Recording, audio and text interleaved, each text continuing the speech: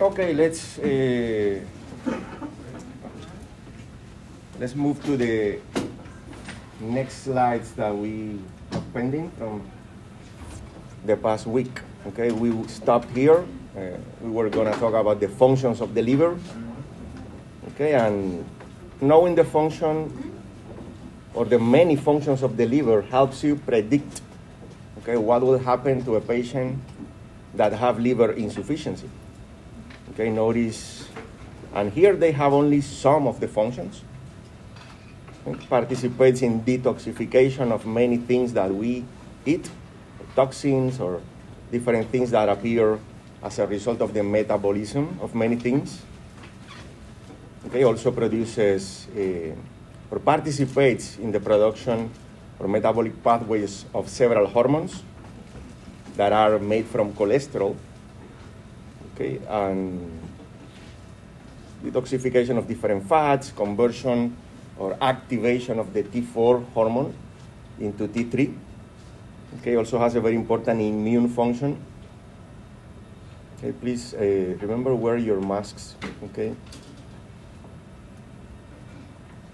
And this immune function, you're going to see how important it is, okay, when patients, for example, have infectious conditions that appear in the colon, in the GI tract.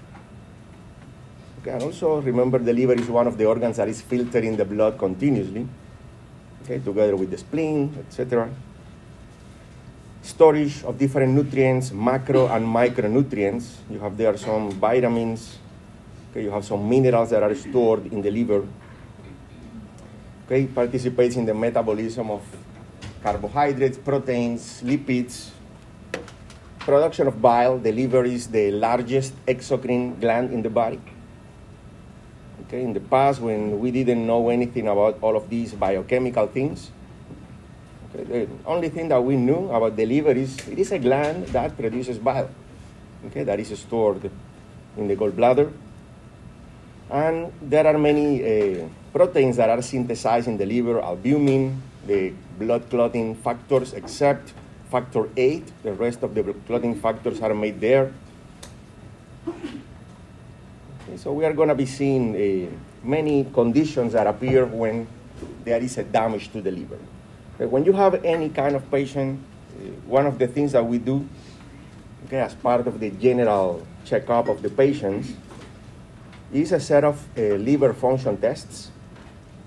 Okay, there is a hepatic panel that you can get several enzymes, several of the components, or the different markers that measure the integrity of the liver cells and also the synthetic function of the liver. Okay, also we can look for viruses, we can look for different infections that may affect the liver. Okay, I made here like a summary of the different things that we can find in the liver function tests. It is also in the PowerPoint, so you don't need to take notes of these. But basically, when we look at the liver, we want to see if there if the cells are intact or not, if there is necrosis. In the same way that when we suspect there is ischemia in the heart, myocardial infarctions, we look for cardiac markers. We look for liver markers. Okay, several enzymes that should be inside the liver cells. If we find them in the blood elevated, that indicates or suggests a liver damage. So there are different patterns that we can see in the patients.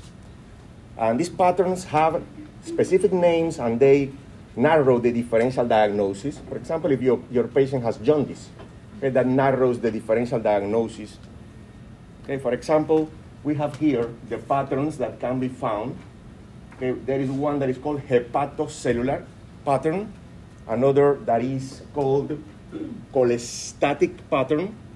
Okay, when we see, for example, elevation of the ALT and AST out of proportion to the bilirubin, GGT, alkaline phosphatase, we say, okay, this is a hepatocellular damage pattern.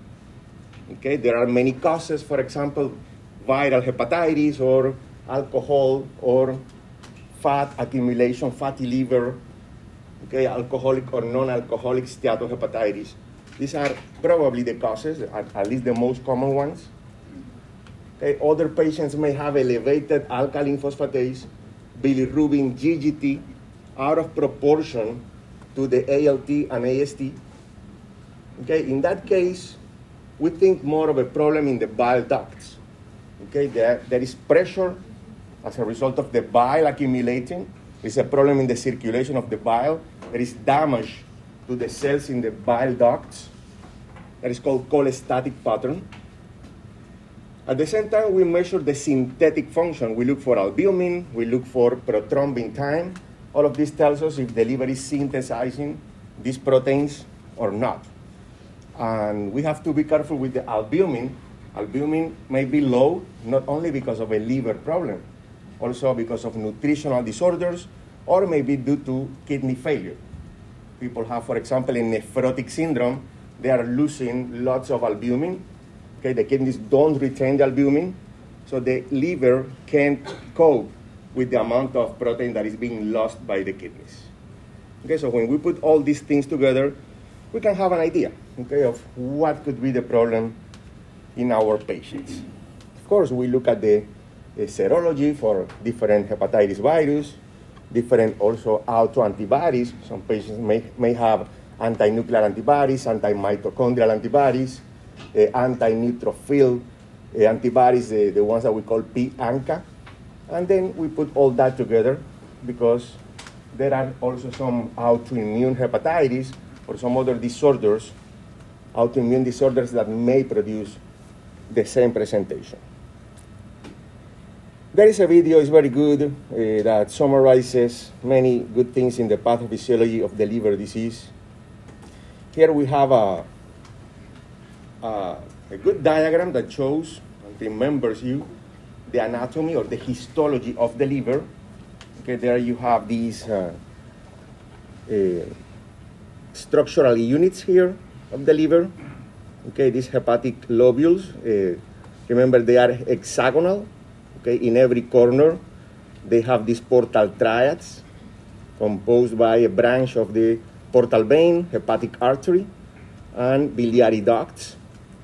Typically the blood enters the liver through two different circulations, from the general circulation through the hepatic artery, a blood that is rich in oxygen, and also receives blood from the portal vein that is not so rich in oxygen but has many nutrients from the GI tract. Okay, these two bloods, arterial and venous, they mix in the hepatic sinusoids, and the blood typically circulates from the periphery towards the central vein. Okay, the bile is made by these hepatocytes. It will enter different tiny ductules.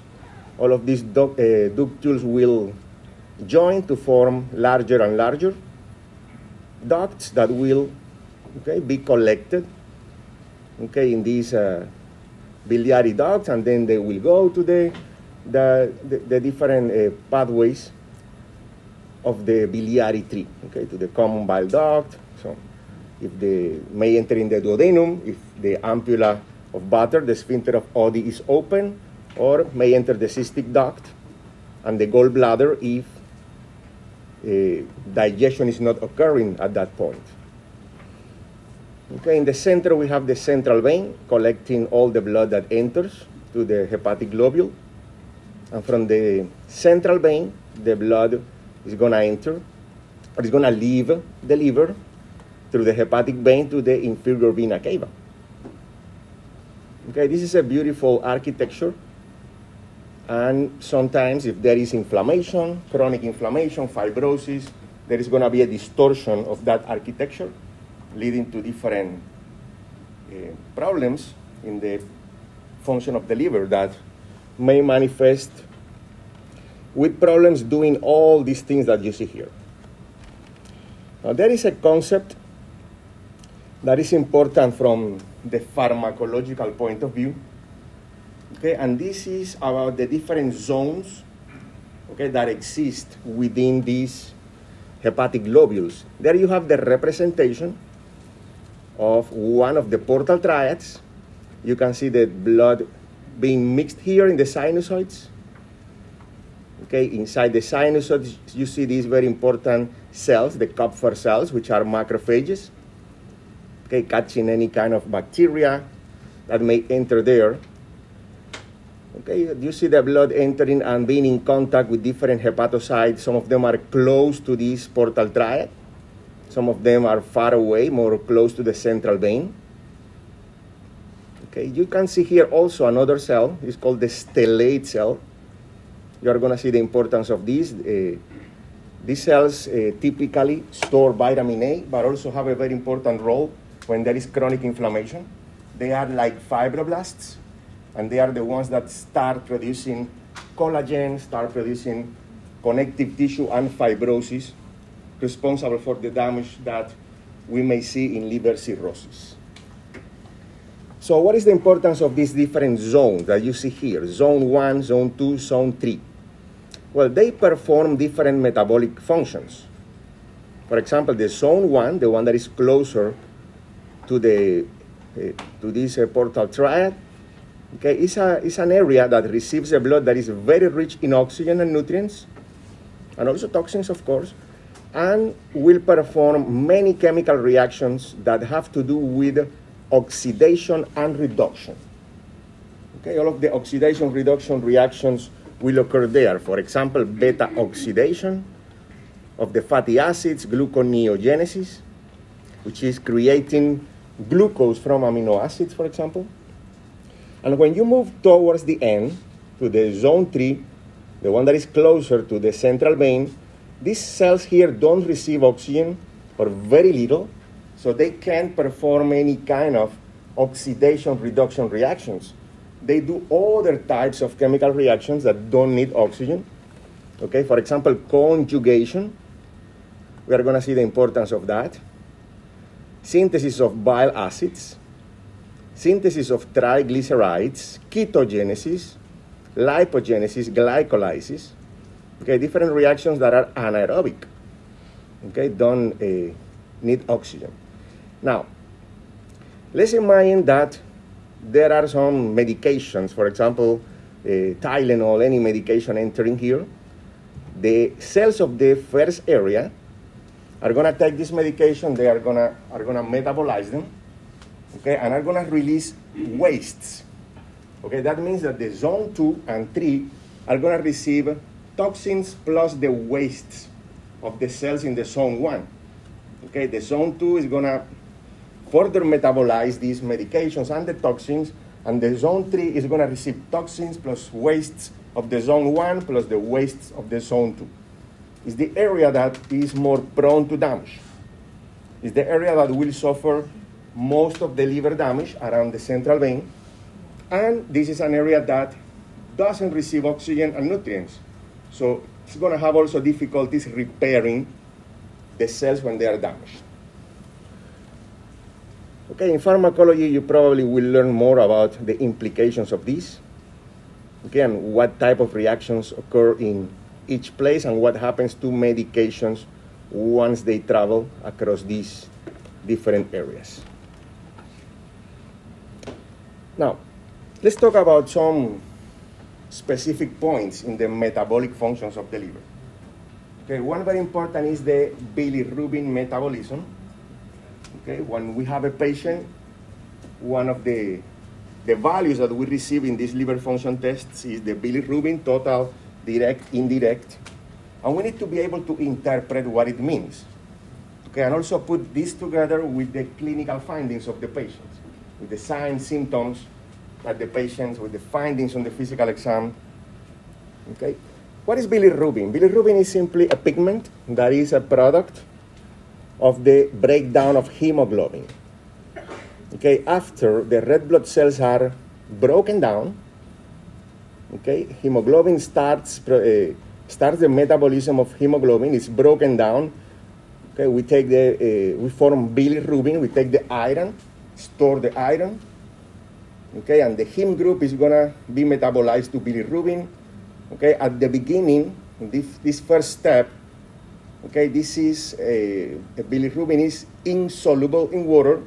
Okay, so if we need to transport the bilirubin, for example, from the spleen to the liver, we need to attach it to albumin, okay, because it can't travel by itself dissolved in the plasma. So it has to be made water soluble to be excreted, for example, in bile, or to be excreted by the kidneys if necessary. Okay, so there are 5 steps. First of all, degradation, okay, to biliverdin, which is the first compound that then is converted to bilirubin. Okay, this is a bilirubin that we call indirect or unconjugated. Is the one that is being transported in the blood. Okay, this type of bilirubin can't go into the urine. It's bound to albumin. It can't pass through the glomerulus. It's not water soluble. Then we have the process of liver uptake. The cells take that bilirubin. Of course, they don't take the albumin. Okay, the albumin and the bilirubin reach the liver cells. Only the bilirubin enters the hepatocyte. The albumin continues circulating. Then inside the liver cell, okay, we have an enzyme that is called glucuronil transferase. Okay, and this enzyme will conjugate the bilirubin to a compound that is called bilirubin diglucuronide. Okay, this is a compound that is water soluble, and is the one that we call direct bilirubin. Okay, now this direct bilirubin is the one that is water soluble. This can be eliminated in the bile, okay, and is the one that can appear, for example, in the urine. Okay, there is a process of biliary excretion, bile canaliculi, ductules, etc., hepatic duct, cystic duct, etc., until it reaches the duodenum to participate in the absorption of the fats. Now, this bilirubin participates in the process of fat absorption, continues traveling, small intestine, large intestine. Now the intestinal bacteria are the ones that are going to take care of metabolizing it. And they are going to convert it to urobilinogen, okay, that may be further metabolized to stercobilin. Notice the name sterco has to do with feces, right? Okay, this is what gives the color to the stools. Okay, if the stools don't contain stercobilin, they are going to appear gray or clay-colored. Okay, this urobilinogen converted to stercobilin, what gives the color to the stools. Okay, if there is any biliary obstruction, for example, stools will lose the color, become clay-colored. Now, some or part of this urobilinogen is going to be reabsorbed from the intestines and will be re-excreted in the bile. Okay, this is something called enterohepatic circulation. That is not only works for bilirubin, also for medications or for poisons that we may take.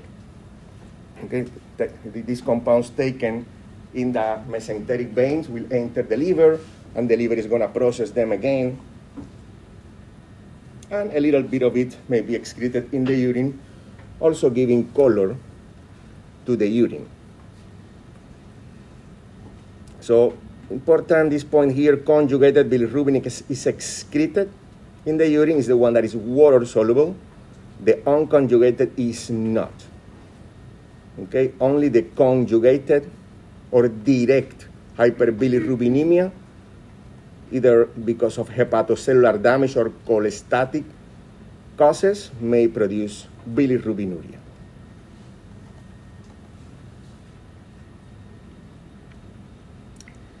Now, besides this, remember that bilirubin may increase for different reasons, okay? One of them is hemolysis.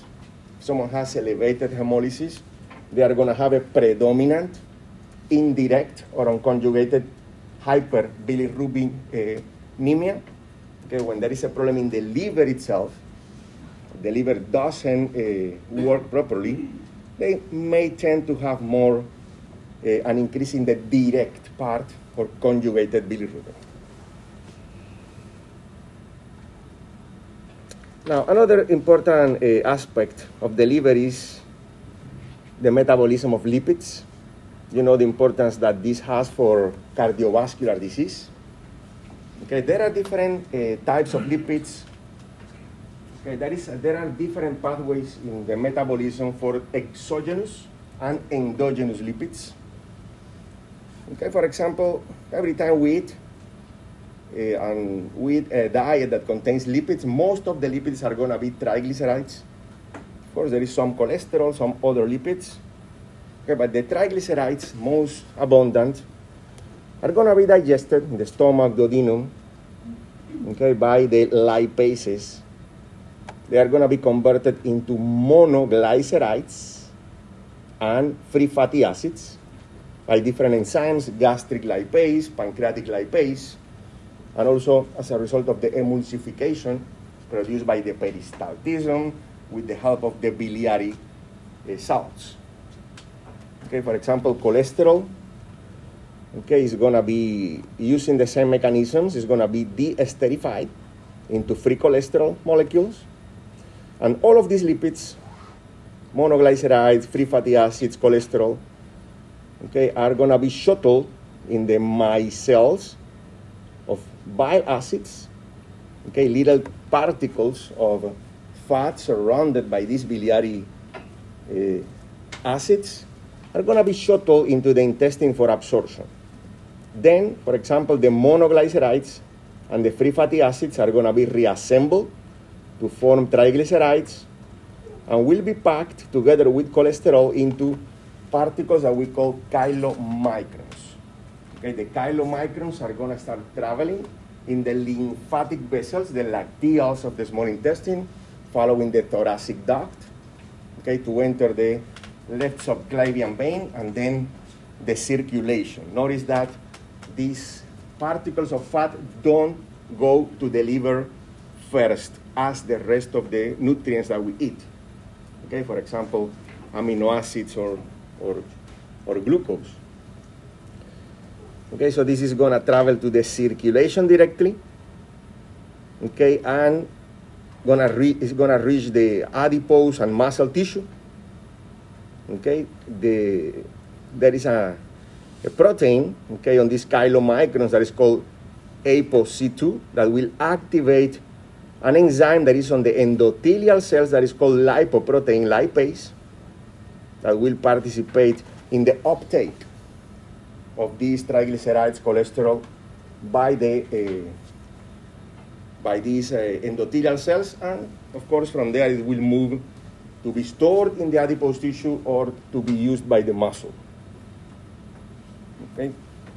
Then we have, after the tissues have taken the lipids that they need, okay, there are some particles that are called chylomicron remnants, okay, that will go to the liver, okay, and the liver is supposed to clear the excess, okay, that there is another protein that mediates that process.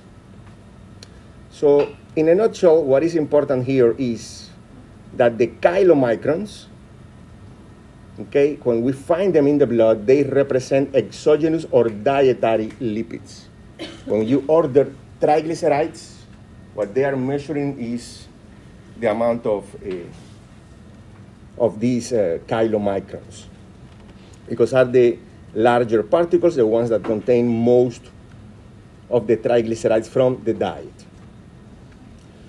Now, then we have other particles, okay, and these contain what we call the endogenous lipids, so lipids that are produced or exported by the liver. Okay, we have the very low density lipoproteins. Okay, they are made in the liver to transport triglycerides and cholesterol to the peripheral tissues. Okay, then these particles, they are big, very, very low density, but they are big in size. They contain lots of triglycerides and cholesterol. They are distributing all of these lipids in the tissues. Okay, when these lipids are distributed, they start decreasing in size. They become what we call intermediate density lipoproteins. They are the product of the lipoprotein lipase processing of these molecules. Okay, this can be cleared by the liver or metabolized into low-density lipoproteins. Okay, the low-density lipoproteins, LDL cholesterol, okay, are the product of this metabolism of VLDL first, IDL, then LDL. They are It's a particle that is reducing in size as we extract the lipids from them. And these are the most cholesterol rich. The first two contain lots of triglycerides and cholesterol. Now all the triglycerides have been extracted, and we have the LDL that is the one that contains a lot of cholesterol. And this LDL, there are different sizes. Okay, if they are very, very, very tiny, okay, they may enter very easily under the endothelial cells if they are damaged. Okay, they may undergo oxidation, and in that case, we are going to call them oxidized LDL. And these are the ones that have a very important role in the pathogenesis of atherosclerosis. Because then we are going to have the macrophages engulfing them and forming the foam cells that start the formation of the atheroma plaque. And finally, we have the HDL, high-density lipoproteins. Okay, these are, the metabolism of the HDL is very, very complex. Okay, they are initially cholesterol-free. Okay, they are made by the enterocytes and the liver, and they simply obtain cholesterol. They pick up cholesterol from the peripheral tissues and also from the LDL, IDL, VLDL, okay, making what we call the reverse transport of cholesterol to the liver. Okay, not only that, these HDL also have anti-inflammatory and antioxidant properties, so they protect the endothelial cells in several ways. Okay, removing the excess cholesterol and also creating anti-inflammatory and antioxidant conditions. Okay, you have here these diagrams that show the different aspects of the absorption of the lipids. Okay, we have here the micelles. Okay, these tiny particles that contain lipids surrounded by biliary salts after the breakdown of fat. Notice how they are absorbed, they are processed in the Golgi. Okay, and then we have the chylomicrons being absorbed in the lacteals. Okay, for this breakdown of fat, we have the action of the lipase and the colipase, two enzymes. Okay, these two enzymes are necessary. The colipase is the one that opens, okay, the droplets of fat, so the lipase may enter and do its action. Notice how the triglycerides are broken down into free fatty acids, and these monoglycerides, they are incorporated in these micelles. Okay, these black T's here are representing the bile salts. Okay, and then the free fatty acids and the monoglycerides are reassembled inside the enterocytes. It's a very complex and very interesting process. There are many things that have to be working properly for this to occur. And there is a representation of the different particles. Notice the size and the density. The darker the particles are, okay, the higher the density. Okay, the endogenous. Notice the dietary fat enters in chylomicrons. Okay, the liver has receptors for the chylomicron remnants. That represents the uptake of fat here. Okay, the endogenous fat, the liver exports the fat in VLDLs that become IDL, then LDL. Okay, they are going to be taken back, okay, because there are LDL receptors in the liver. Okay, may take back the IDLs or the LDLs. Okay, and here we have the representation of the pathway of HDLs produced by the liver, picking up cholesterol and doing the reverse transport of the excess fat in the tissues.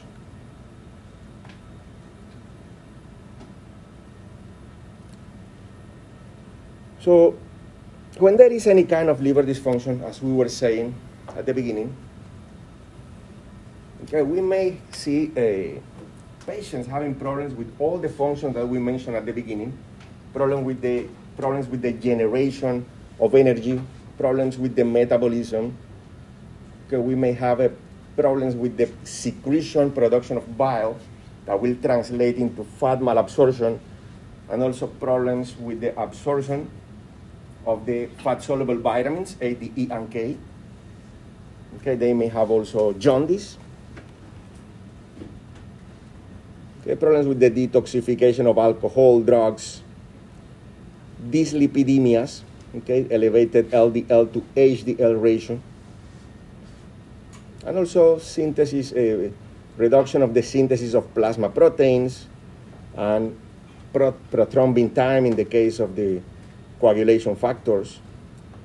And we may lose also the protective functions of the liver, immunologically speaking, bacteria, but also problems clearing excess hormones, detoxifying ammonia. One of the main functions of the liver is taking ammonia and converting it to urea. Ammonia is a very toxic product. The liver takes the ammonia together and makes urea that can be easily eliminated by the kidneys. And also we may see something that is called hepatorenal syndrome. Okay, it's a patient that presents with something that looks like acute kidney injury, but actually there is no problem in the kidneys. It's simply an alteration in the function of the liver that will alter the sodium and water balance, will activate the renin-angiotensin-aldosterone system, leading to the so-called hepatorenal syndrome. Okay, so in that case, fixing the liver problem will fix what looks like a kidney issue. Now, besides the hepatocellular damage, besides the cholestasis and the problems that may appear as a result of the reduced synthesis of proteins, some of the manifestations that the patients may have can be due to portal hypertension. Okay, when there is a structural problem in the liver, fibrosis, cirrhosis, damaged architecture, the increasing pressure in the portal circulation will lead to other set of problems, okay, that we are going to be seeing when we study the patient with cirrhosis more in detail. So there you have the values. Of course, for pathophysiology, you don't need to memorize any of these values, simply for you to have something like what we were writing here. Okay, in the liver function tests, we have several enzymes, the aminotransferases, ALT, AST. Okay, notice that there is an L in ALT, so that is more specific for the liver itself than the rest. Because these enzymes, for example, alkaline phosphatase may be elevated when a woman is pregnant, okay, when there are bone problems, the placenta produces alkaline phosphatase. So it's not these other enzymes are not too specific. The ALT is the one that is more specific for the liver. But increases in the ALT, AST measure hepatocellular integrity. Okay, alkaline phosphatase, bilirubin, the integrity of the bile ducts, together with the GGT. Okay, PT, albumin, synthetic function. And we may have these patterns. This is what I was writing there, so you don't have to write from the board. Okay, you have there the interpretation of the hepatocellular pattern when it's ALT predominant, which we think more on viral hepatitis, maybe acute or chronic. Okay, other types of hepatitis, steatohepatitis, ischemic, autoimmune, and other diseases. Of course, we have to put this together with other markers like the finding of autoimmune markers, okay, different types of antibodies that may be present.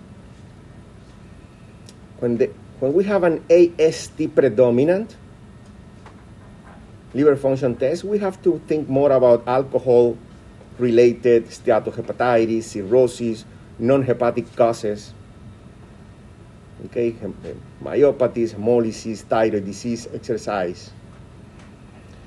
And then we have the cholestatic pattern. We have a elevated ALP, GGT, and bilirubin out of proportion to the ALT, AST. In that case, we have to think about hepatobiliary and non-hepatic causes.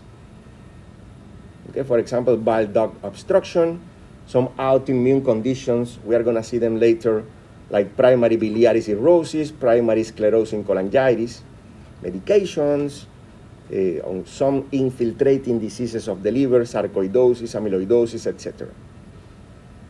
And rule out, of course, when there is an elevation of the alkaline phosphatase, that this may be from the bone, pregnancy, chronic renal failure, malignancies, congestive heart failure, different things that we have to rule out, okay, when the alkaline phosphatase is the one that predominates. So there you have a table, okay, that will help you, okay, in your differential diagnosis. Okay, when you have these, you have the type of jaundice, for example, hemolytic, any hemolytic anemia. Okay, notice that is the unconjugated or indirect bilirubin, the one that increases. Hemoglobin, hematocrit will be low, and the rest is normal. Okay, then you have the hepatocellular damage, obstructive or cholestatic damage. So you can put together different things. And I repeat, this is more for medicine than for pathophysiology, but it's good to have it.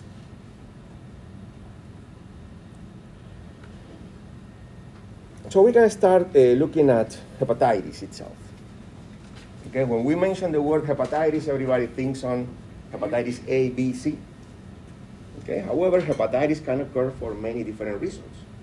Okay, alcohol intoxication, medications, autoimmune, okay, and even simply because of a person having a metabolic syndrome, okay, having a fatty liver, okay, different things may produce hepatitis. So it's an acute process, okay, acute hepatitis that leads to necrosis of hepatocytes, okay, and we will see an elevation, very important sometimes, elevations of the ALT, AST. Okay, there you have several viruses that produce hepatitis. Okay, the A, B. Notice hepatitis C rarely produces an acute disease. We have the hepatitis virus, the B one, that itself doesn't produce any problem. It requires a co-infection with hepatitis B. Okay, so the best way of avoiding hepatitis B hepatitis is having a vaccine against hepatitis B, so we don't get the co-infection at any point. And the hepatitis E, that is very similar to the A, okay, but for some reason, it is only life-threatening in pregnant women. Okay, we are not sure why that is. We don't do experiments with pregnant women, but we know that that's the case for this. Then we have other viruses, Epstein-Barr, cytomegalovirus, varicella zoster, herpes simplex, yellow fever, measles, rubella. But we are going to focus more on the hepatitis viruses to try to understand the differences between them. Okay, for example, hepatitis A is an RNA virus, a difference with the hepatitis B, that is a DNA virus. Okay, typically hepatitis A is transmitted by the fecal-oral route.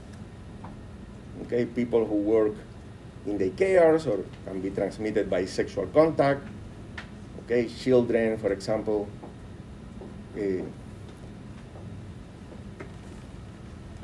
are more at risk of this. In the military, people eating raw, undercooked shellfish, vegetables contaminated with the virus.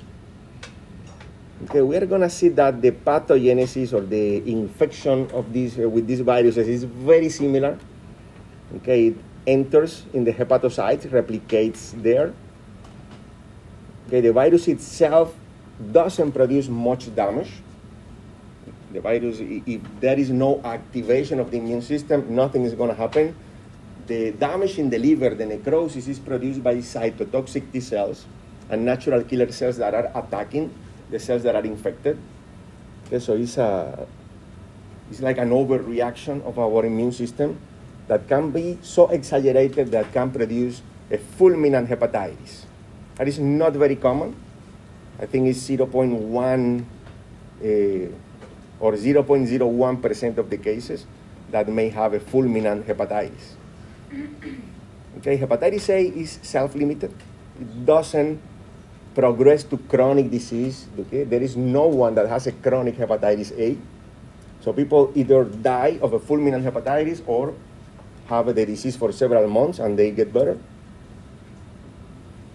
Okay, there are some similarities and some differences in the presentation. We are going to see that the main difference is the incubation period and also if they may progress to chronic or not.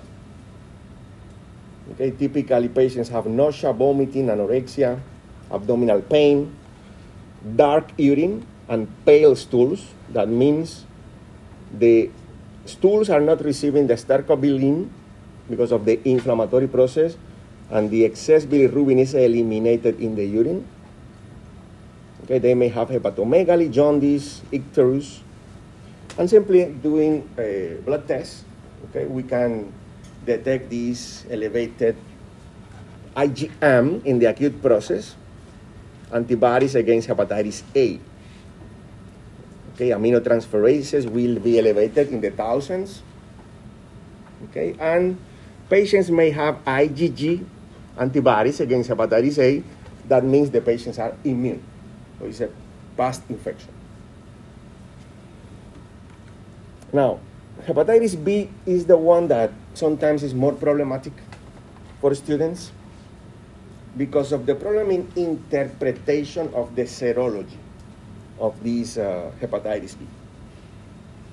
Okay, this is transmitted not by fecal oral, is a more parenteral way of transmission, perinatal, blood transfusion, sexual contact, transplants.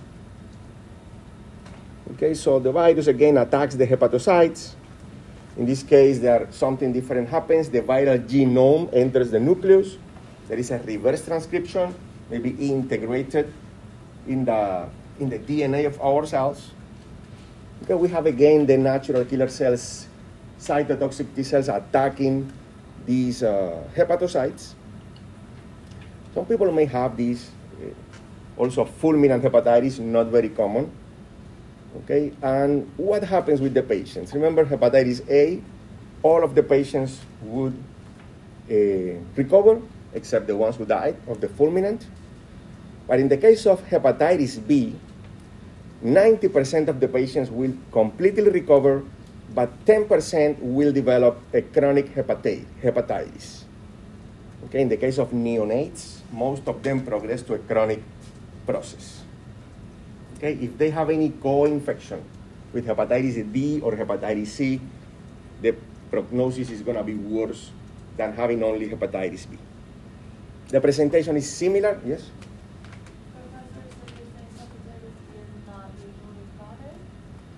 Hepatitis A. Oh, okay. Well, the B, no, the B neither. 90% recover. Oh, really? And which one is the one that they have a cure for now? Is that Hepatitis C. Hepatitis C. Okay. The presentation is very similar. The only thing that varies is the incubation period.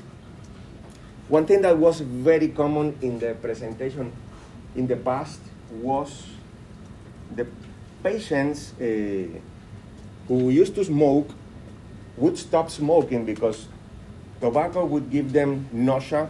They would reject tobacco. Okay, nowadays, that's not very helpful. In the past, most people used to smoke. Now almost anybody smokes, so that's not very useful in the clinical presentation, but just in case. And if the patient has a chronic hepatitis, a chronic liver problem, okay, we may see what we call the stigmata of chronic liver disease. We're going to see them more in detail when we enter into the cirrhosis part. but spider angiomata, ascites, asterixis, and other stigmata of chronic liver disease. Now, lab tests. Okay, how do we interpret the serologic tests?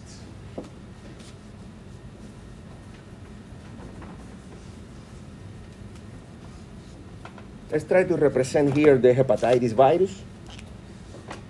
There is an envelope, and there is a core. This is the envelope. Okay, the envelope, of course, is in the surface. There are proteins there.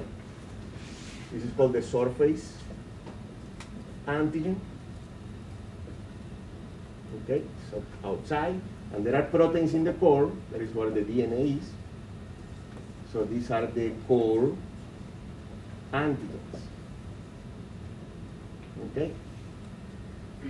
So these proteins here in the core, if the virus is inactive, say the virus is living in our body, but it's not replicating. It's just waiting there for the good moment to start replicating. Okay? When the virus is actively replicating, which means active infection and high possibilities of spreading the infection, highly contagious, the virus is going to secrete some of these core proteins, and this is something that we call the E antigen. Okay, so the E antigen means active infection, highly contagious. Okay? The core antigen simply means the virus is there. Okay? Now, the surface antigen. This is important because this is the antigen that we use to make vaccines. Okay? We don't use the core to make vaccines, only the surface. So if you detect a person that has antibodies, okay, against the surface antigen, that may be the person got the vaccine. But if they have antibodies against the core, that's not because of the vaccine. Okay, they are immune, but because they had the infection. Okay, now, when you find the antigen, oh, that is infection. When you find the core antigen, that is infection. When you find the E antigen, that is active infection, highly transmissible disease. Okay, just knowing the anatomy of the virus helps a lot. And what is in the vaccine and what is not. So, for example, you have there some examples. Okay, presence of the hepatitis B surface antigen. There is an infection. Okay? Now, this is antibodies against the hepatitis B surface antigen. That is immunity. We have antibodies. That is immunity. Can be infection, prior infection, or vaccination. Hepatitis B core antigen. We know that the virus is there. Okay, now maybe active or not. Okay, antibodies against the core. Okay, these are important during the window period, and maybe the only positive test during the window period. If they are IgM, this is acute infection. If they are IgG, that is either previous exposure or chronic infection. Now, how do we know the difference between all these? Antigen E, the excreted one. Cells excrete it. Active replication, high transmissibility. Notice that this is the antigen. If they simply have antibodies against the E, that is an antibody that we make against that protein. That means or suggests low transmissibility. But if they have the antigen E, elevated in blood, high transmissibility. Okay, this is complicated, and this is something that has to be worked. Okay. there is more. There is a table that you have some examples, okay, to make sure you understand this. Okay, but let's have a break, okay? Have a break until 2:05. No. Yeah, 2:05.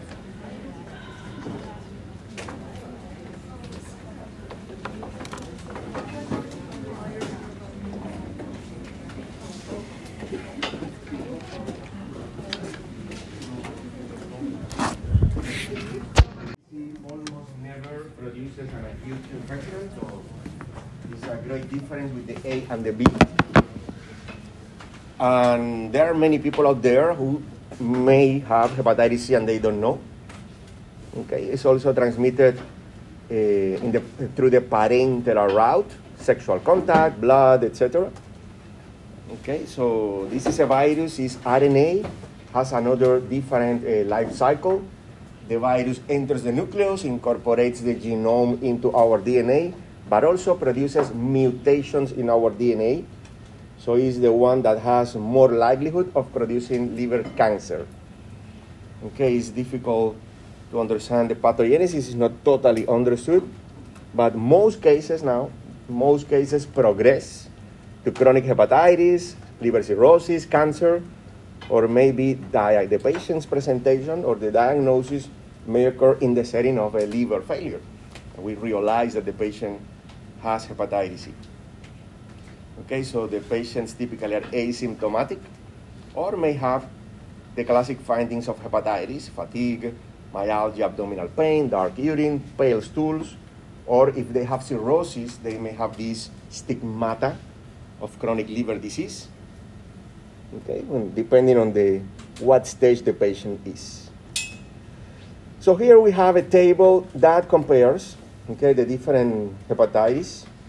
Notice that one important thing is the incubation period, okay, and how abrupt or insidious the onset is. Notice hepatitis A and E, they have an abrupt onset, okay. The incubation period, the mean in days is 30 days. There is a range that is wide. Some patients have an incubation period of 2 weeks, some others 6 weeks. Compared with the hepatitis B, it's more insidious. Incubation period is longer, maybe 3 months. Okay, and then you have other factors in the clinical presentation. For example, arthralgia and rash are more common in hepatitis B than in other hepatitis. Remember, the E, we are not gonna focus too much on that one, okay, because this is only important for pregnant women. Okay, the severity or the mortality rate is very low in the general population. However, for pregnant women, it's a lot higher, up to 20% may die.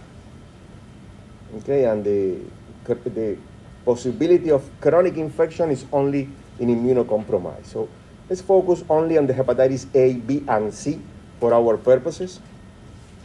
Okay, so rash, arthralgia, hepatitis B. Notice that fever is not present in these three. It's more common in the D and in the E. What about nausea and vomiting? Everyone will have it.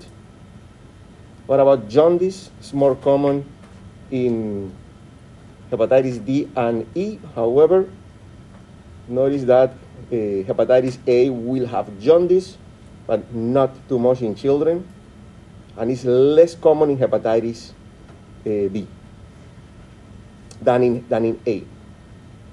Severity, mild, moderate. The hepatitis C is mild. However, if there are complications, of course, the manifestations of the cirrhosis, liver cancer, but we are talking about just a patient that simply is infected with the hepatitis C, doesn't have an acute presentation. Okay, mortality rate depending on the complications.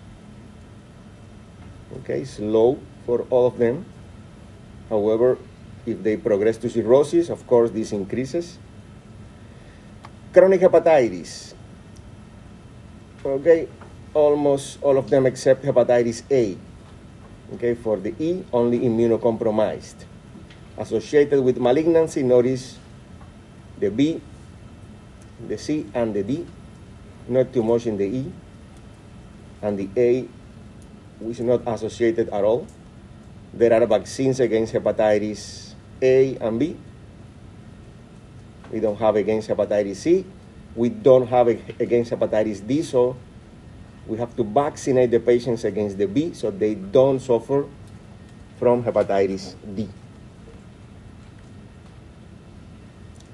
Now this here is going to be very useful, okay, to differentiate and to help you interpret the serologic tests. Okay, in the case of the hepatitis A, is very easy. Notice the incubation period 2 to 4 weeks.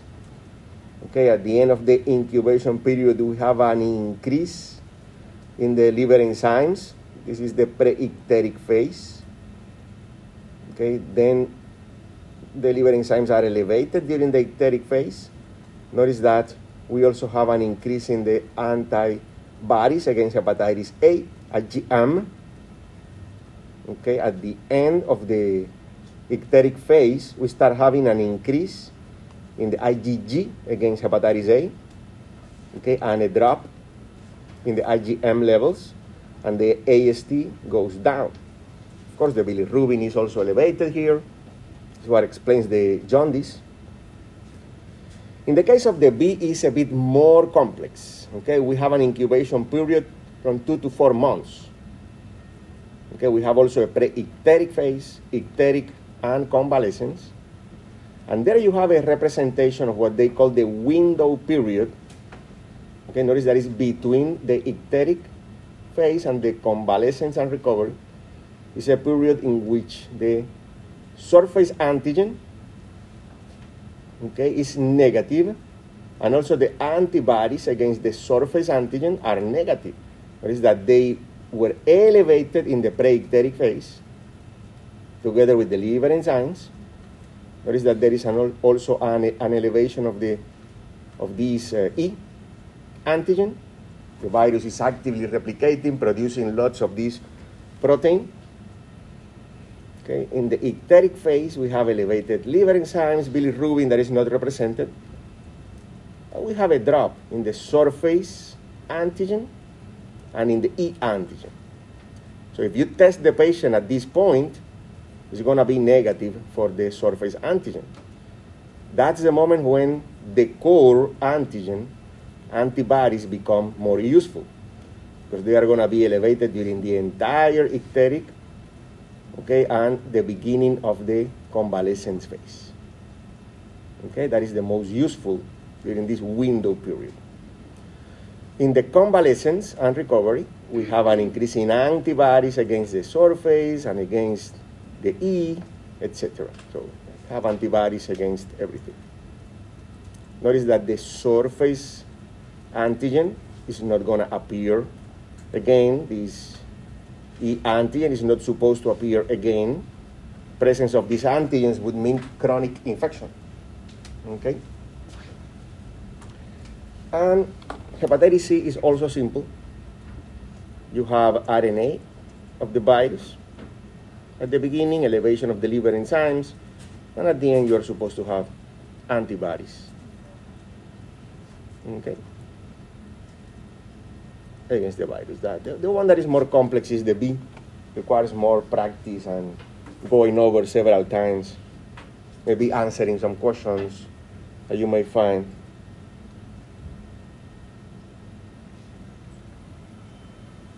And I hope this table also helps you.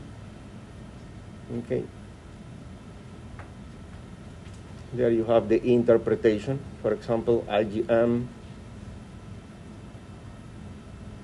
anti-hepatitis B, core, surface, and antigen E, acute infection, high infectivity. Remember, this antigen E is high infectivity. We know it's acute because of the IgM. Now there is IgG, and also anti-E, antigen E, that is chronic and high infectivity. Okay. And you can practice different situations. Okay, immunization. Where is the immunization?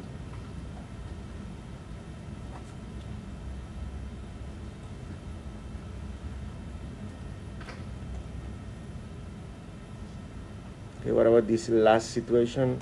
Antibodies against the surface. Can be immunization or remote infection, that they only have that one, or false positive. Yeah, different situations that you can use and create multiple choice questions to test each other.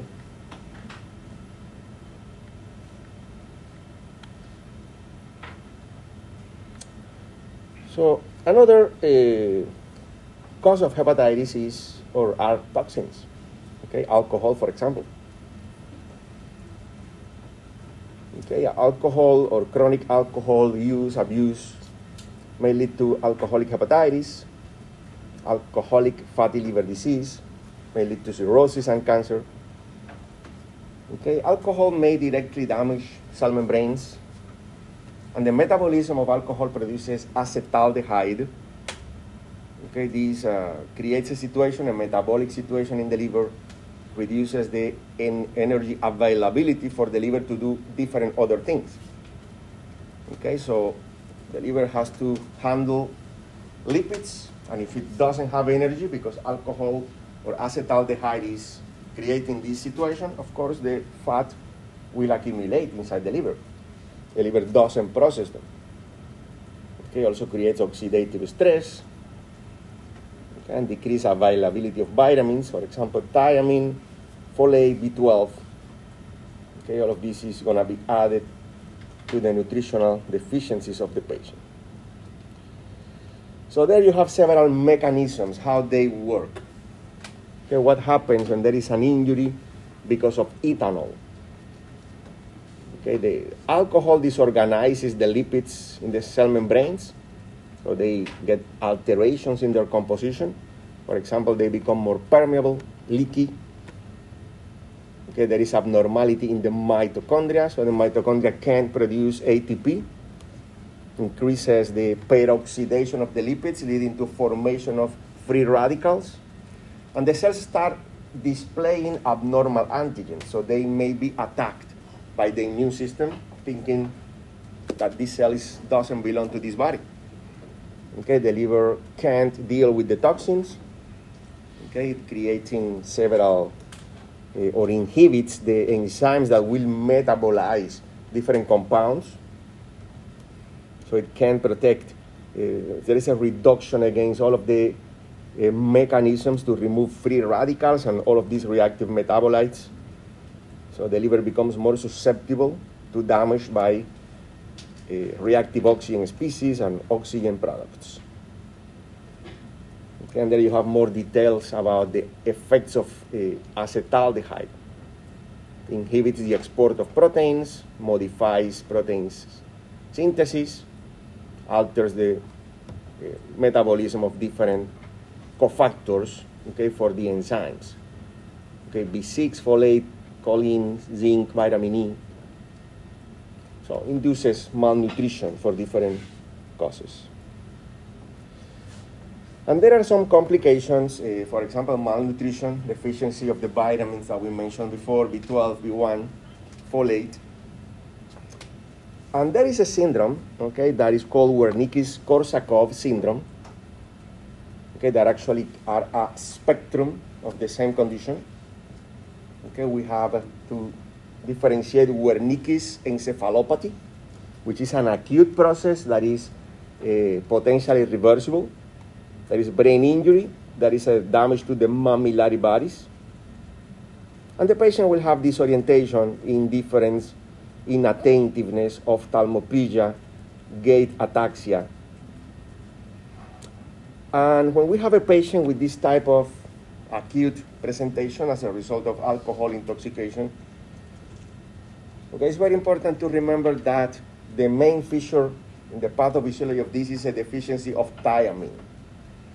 Okay, and that if we don't replace the thiamine, the patient may progress to something that is irreversible, that is Korsakoff syndrome. For example, if we give simply glucose to the patient and fluids and we don't replace the thiamine, they may progress to the Korsakoff syndrome, chronic irreversible damage of not only the mammillary bodies, also thalamus and corpus callosum. And they are going to develop dementia, irreversible.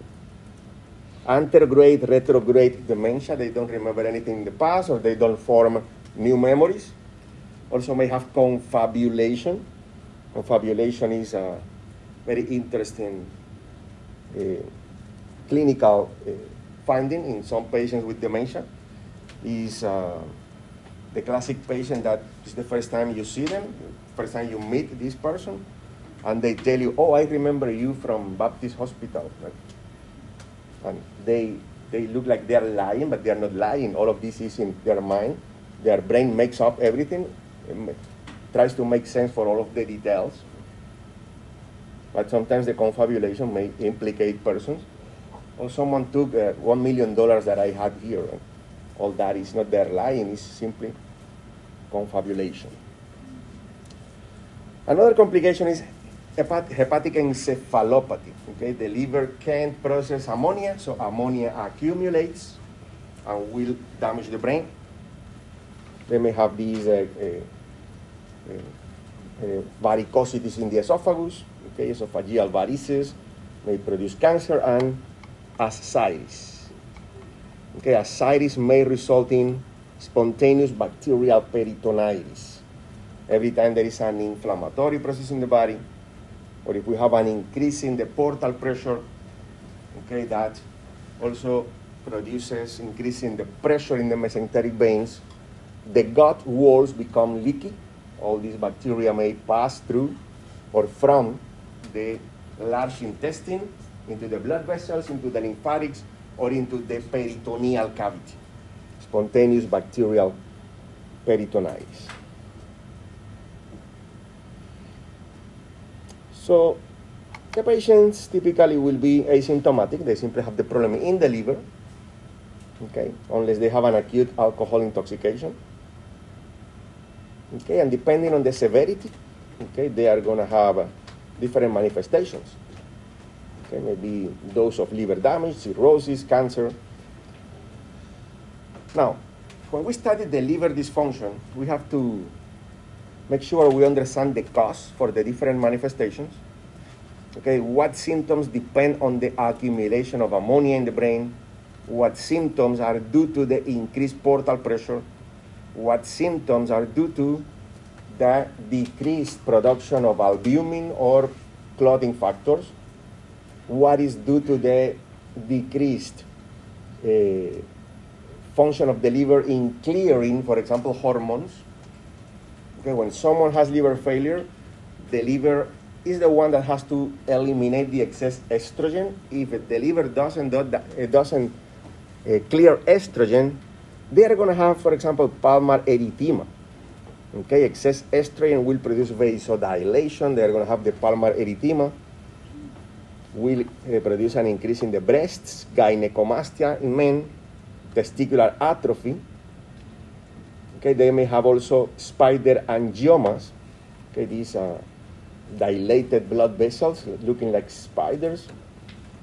Okay, jaundice as a result of the increased bilirubin. Caput medusae depends more on the vasodilation, but also the increased portal pressure. And they may have the other complications as a result of bleeding, hematemesis, melena, ascites. Okay, the ones that we mentioned in the last lecture. Notice the enzymes, okay, elevated AST to ALT. The ratio tends to be 2 times the AST, okay, compared to ALT. Remember, in viral hepatitis, the ALT is the one that predominates, okay, above the AST. And also GGT. Every time you see elevated GGT plus AST, those predominate. That is likely to be as a result of alcohol. Okay, so that's one of the ways that we know when patients are not very honest about they've been drinking. We're not going to tell the patient, but We know that. What is the reason for this? Well, we may see the manifestations of the nutritional deficiencies like macrocytic anemia. Hepatic encephalopathy. We already mentioned the difficulty for the liver in clearing ammonia, okay? Converting ammonia to urea to be eliminated by the kidney. The patients with hepatic encephalopathy, okay, will present with alterations in the mental status, asterixis, okay, and this may be precipitated by dehydration, infection, any situation that produces stress on the body. Okay, it's important to understand that when the liver is cirrhotic, so the blood is not circulating properly through the liver, we have a situation in which there are portosystemic shunts. That means the body deviates the blood that tries to go through the portal vein, okay, through other veins, okay, dilating other veins like the esophageal veins or gastric veins to reach the systemic circulation. So all the toxins that normally should go to the liver will enter the systemic circulation without passing through the liver. Okay, this is what we call a portosystemic shunt. Okay, ammonia is very neurotoxic. Okay, when ammonia reaches the brain, it's going to be converted to glutamine, okay, which is an osmolyte that will promote brain edema. Increase glutamate in the brain attracts water, leading to this brain edema. And of course, brain edema will alter many brain functions. Then you have other triggers, not only dehydration, infection, bleeding, okay, fluid electrolytes, abnormalities, sedatives, cancer, a treatment for ascites, that is transjugular intrahepatic portosystemic shunt. This is a shunt that we make to relieve the portal pressure, but it's increasing the portosystemic shunt, so may precipitate hepatic encephalopathy. There you have a vignette, okay, of a patient, so you have this more clear. Mood changes, slow to respond, unsteadiness, alteration in mental status, may have all of these stigmata of chronic liver disease. And the treatment is lactulose, rifaximin. These are, for example, rifaximin is an antibiotic. We have to destroy the intestinal flora because they are more likely to produce even more ammonia, so to incorporate this ammonia into the blood. 45-year-old male, alcoholic cirrhosis, is found on the street with altered mental status. Is brought by the police into the ER. Multiple similar visits in the past for the same reason. Now this time is very lethargic, jaundiced, has asterixis, ascites, other signs of liver disease, telangiectasia, pulmonary erythema, negative serum alcohol levels, but elevated ammonia and liver enzymes. Do ultrasound, concerning for malignancy. Okay, that's the presentation of a patient with hepatic encephalopathy. But alcohol is only one of the causes. Okay, nowadays we have many cases, every time more, of patients with what we call NASH, or non-alcoholic steatohepatitis, which is more or less the same and has exactly the same risks of developing cirrhosis and cancer than alcoholic hepatitis. Okay, NASH, non-alcoholic steatohepatitis, is a complication of untreated non-alcoholic fatty liver disease. Okay, and this is the classic person that doesn't drink alcohol, or at least not too much, just on weekends, just socially, but has a diet that is very rich in sugars, especially high fructose corn syrup. Okay, elevated fructose in the diet. The liver doesn't know what to do with fructose, so it converts the fructose into triglycerides. And that's exactly as if we are drinking lots of alcohol. Okay? So what is non-alcoholic fatty liver disease? Simply fatty change in the liver. Okay? You do an ultrasound or you do any kind of test and you see, oh, there is increased fat in the liver. Okay? Doesn't produce any symptoms. There are some structural changes in the liver, but it's asymptomatic, but may lead to chronic hepatitis. Okay, people with obesity, metabolic syndrome, hyperinsulinemia, hypertriglyceridemia. Okay, all of these are risk factors. Okay, the liver has a decreased rate in metabolizing and excreting fat. This accumulation of fat will impair the normal functions of the liver, so the liver ends up having inflammation, starts being acute, then progresses to chronic with the repair processes and creation of connective tissue, fibrosis, and ultimately liver cirrhosis. Notice this detail here. Okay, AST and ALT are elevated by 1 to 1. If you remember, in alcoholic steatohepatitis was AST, ALT 2 to 1. So this is something that helps, okay, to differentiate between alcoholic versus non-alcoholic steatohepatitis. Okay, other function tests in the liver may be normal. Sometimes alkaline phosphatase is elevated, but that is not something that is specific. Okay, we may have complications of cirrhosis and hepatocellular carcinoma. There you can see how the liver looks like in a biopsy. Okay, in non-alcoholic steatohepatitis, macrovesicular steatosis, huge droplets of fat on histology. There is another. These are called Mallory bodies, intracytoplasmatic eosinophilic inclusions. Can be seen in NASH or in alcoholic steatohepatitis. And this is the fibrosis of the liver, okay? Replacement of normal liver tissue by these fibers of connective tissue. Okay, alcohol abuse or a progression of non-alcoholic steatohepatitis. So at the end, the liver ends up having the same consequences.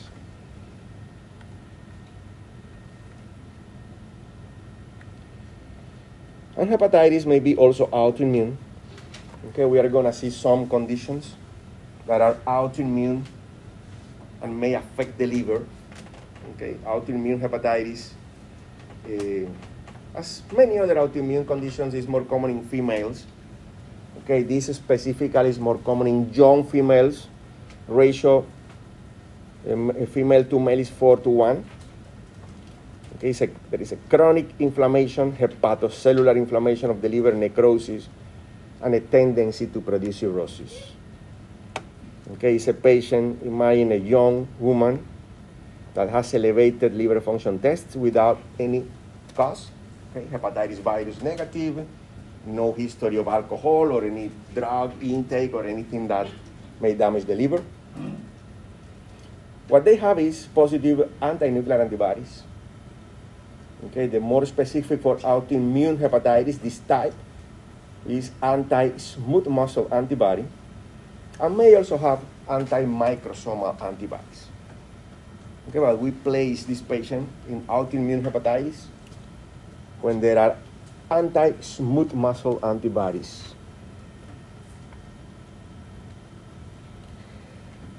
Okay.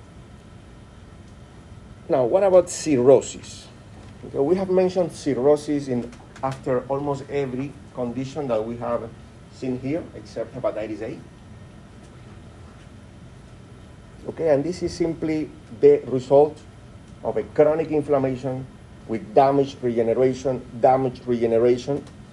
different cycles of acute and chronic inflammation with repair of the tissues, leading to fibrosis, formation of nodules, and dysfunction of the liver.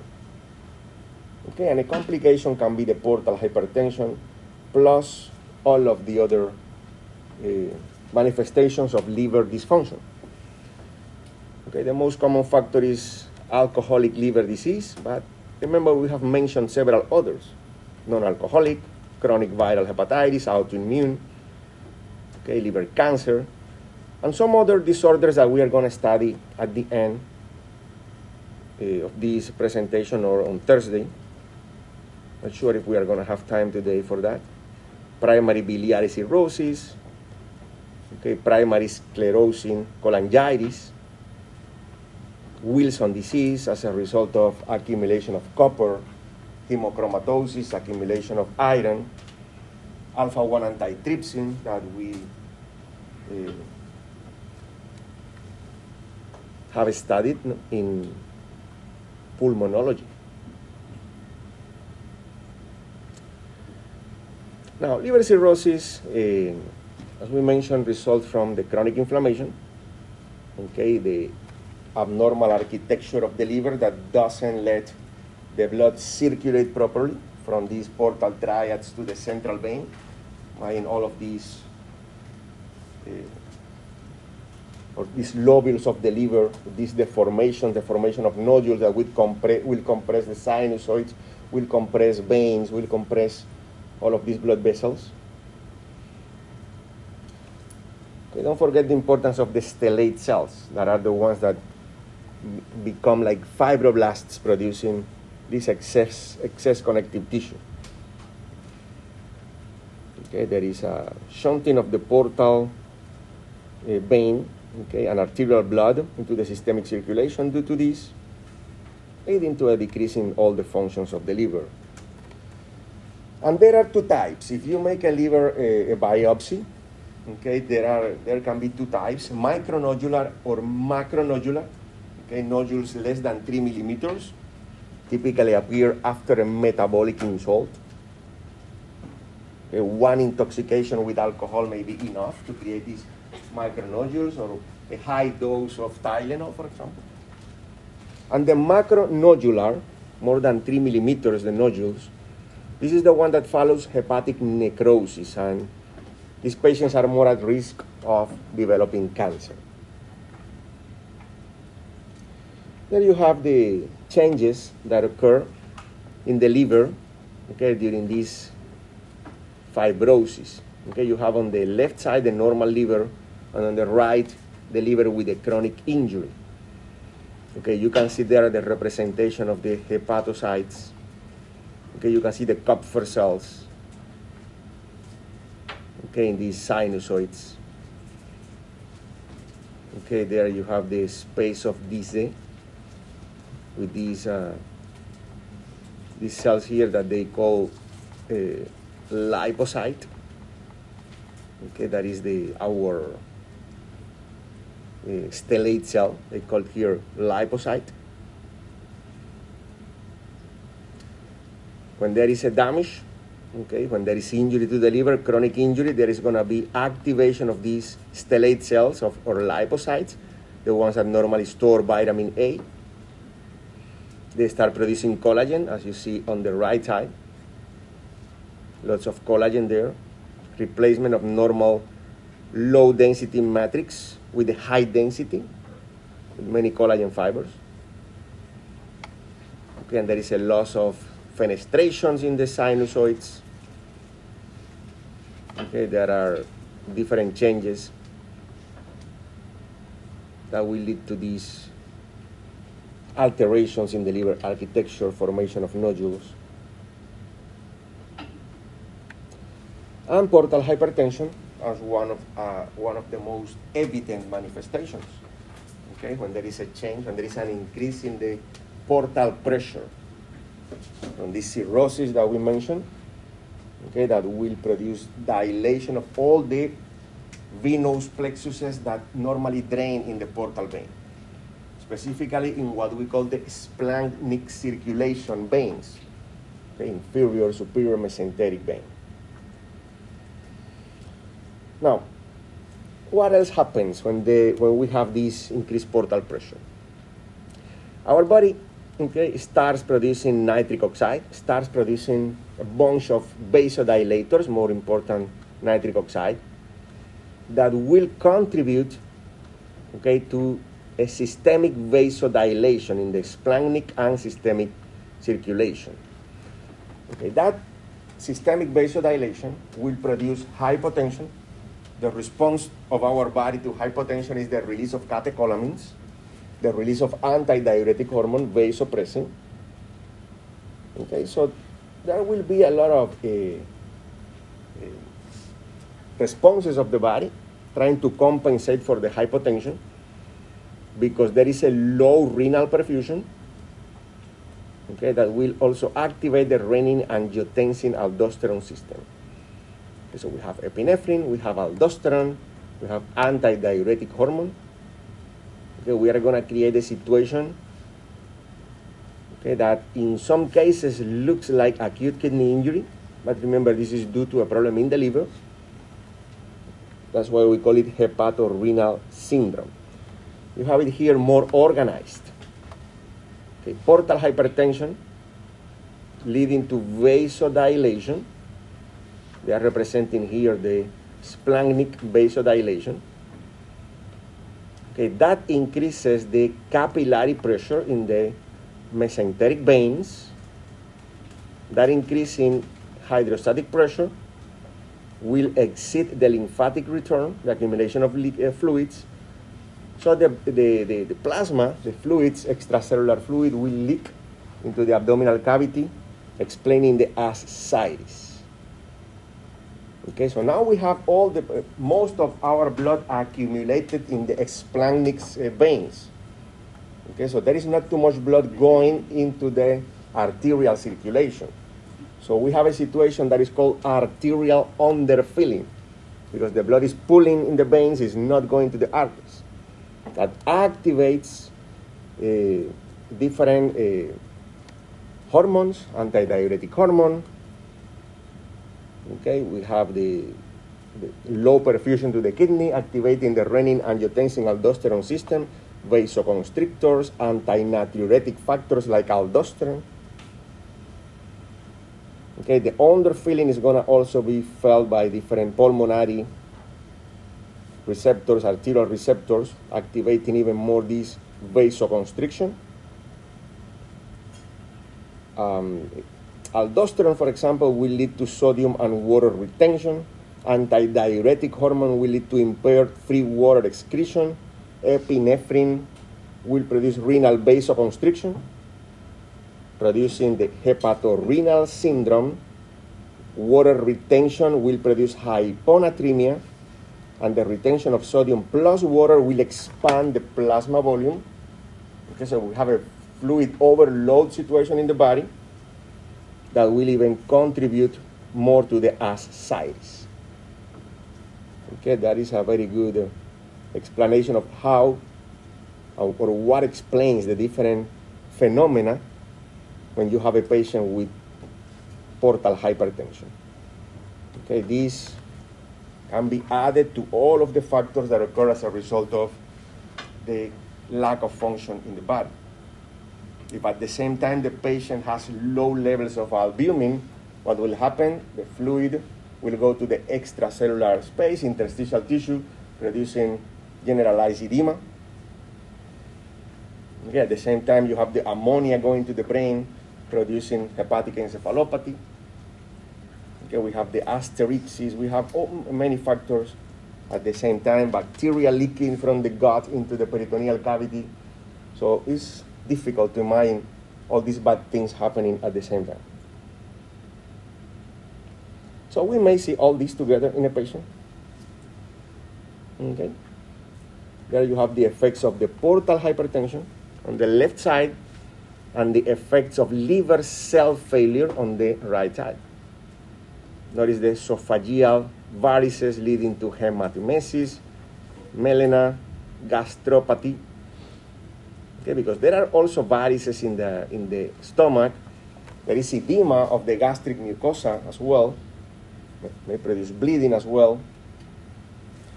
You have splenomegaly, dilated abdominal veins or caput medusae. Notice that the caput medusae, this is interesting. And this is, I tell you this now because of a question that I saw the other day. It was a very tricky question. And they presented a patient with chronic alcoholism and hepatitis C. And the patient had pulmonary edema, asterixis. The patient was a smoker, drinking, everything that you may imagine. And almost everything was alcohol, liver, jaundice, asterixis, and the patient had all of these things that you see here. But the picture of the patient showed the caput medusae that were reaching almost the clavicles. All of these dilated veins, not just in the abdomen, they were up to here. What is the most likely diagnosis? And the most likely diagnosis was Pancoast tumor, superior vena cava syndrome. Okay, that was producing that. The dilated veins, these superficial veins dilated because of liver problems, never pass above the abdomen. When you see the dilated veins in the thorax, that is likely superior vena cava syndrome. Okay, the question that tries to take you in one direction, but just that physical exam finding tells you, that's not the liver, that is a superior vena cava. Okay, that was a very interesting question. So there you have more dilated veins, abdominal, hemorrhoids in the rectum, ascites. Then you have the liver failure, the cellular liver failure, coma, because of the ammonia. Fetor hepaticus, notice what interesting thing, smells like a freshly opened corpse. Spider nevi, are tiny venules dilated. Gynecomastia because of the estrogen that the liver is not clearing. Jaundice because of the bilirubin. Okay, ascites. Notice that appears in both. Okay, ascites.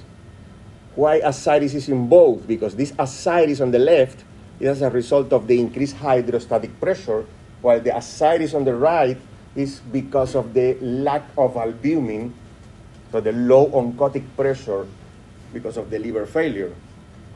Loss of sexual hair, testicular atrophy because of the increased estrogen, okay, hand tremor, sterixis, flapping tremors, bleeding tendency because of the prothrombin, decreased prothrombin production, anemia, macrocytic, iron deficiency because of the blood loss, peripheral edema, again because of the low oncotic pressure.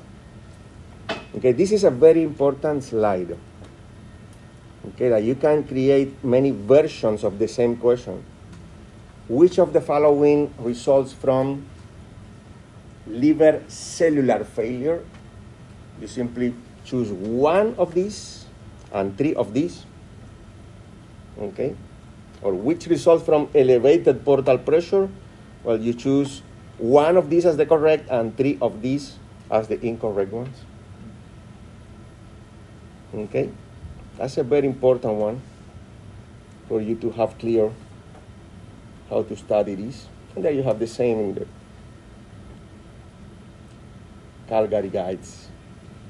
They even place here the spontaneous bacterial peritonitis, hyponatremia, but almost is everything like I've been telling you before.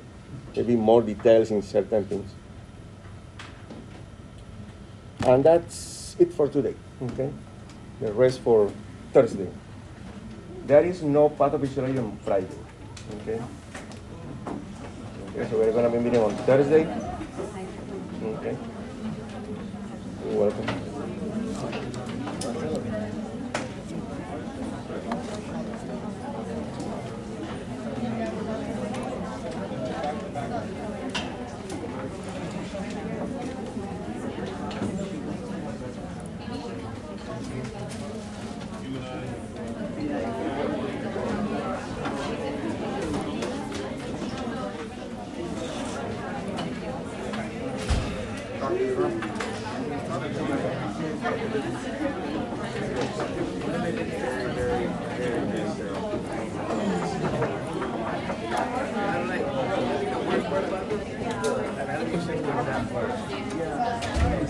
Between the signs and edema, it just came to mind. Is there a difference or is it the same thing? Theoretically, it's the same, but we use ascites only for the abdominal cavity. But it's a type of edema. That's what I was thinking.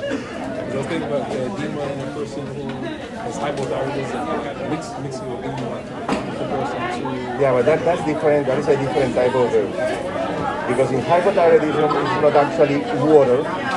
It's a deposition of some material, okay, that is like excess matrix. But when we have the set of ascites for the abdominal cavity. But like in heart failure, you would have the edema on the lower The pitting edema, or in the lungs. Yes. But, so it's basically, like you can... We normally use edema for when there is excess water in the interstitial space. And then the other ones, we call them pleural effusion, pericardial effusion, ascites. So everybody knows what we are talking about. Okay? Because if I tell you the patient has edema in the abdomen, you don't know if it's in the abdominal wall or it's in the cavity. Okay? Yeah, it just, when you were talking about it, it just, and I never thought to ask that before, so. Yeah. Thank you. You're welcome.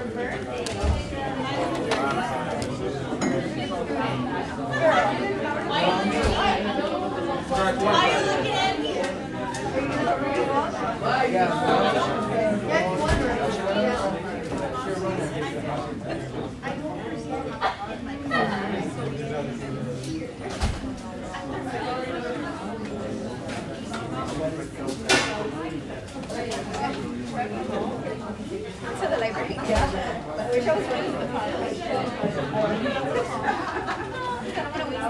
Like I rather In addition to the ascites, why do the legs swell up too? Because of the low albumin. Also, the swelling will be systemic? The what? The swelling will be on the whole body? They may have entire body edema in very severe cases. If the albumin is very low, yeah. Thank you.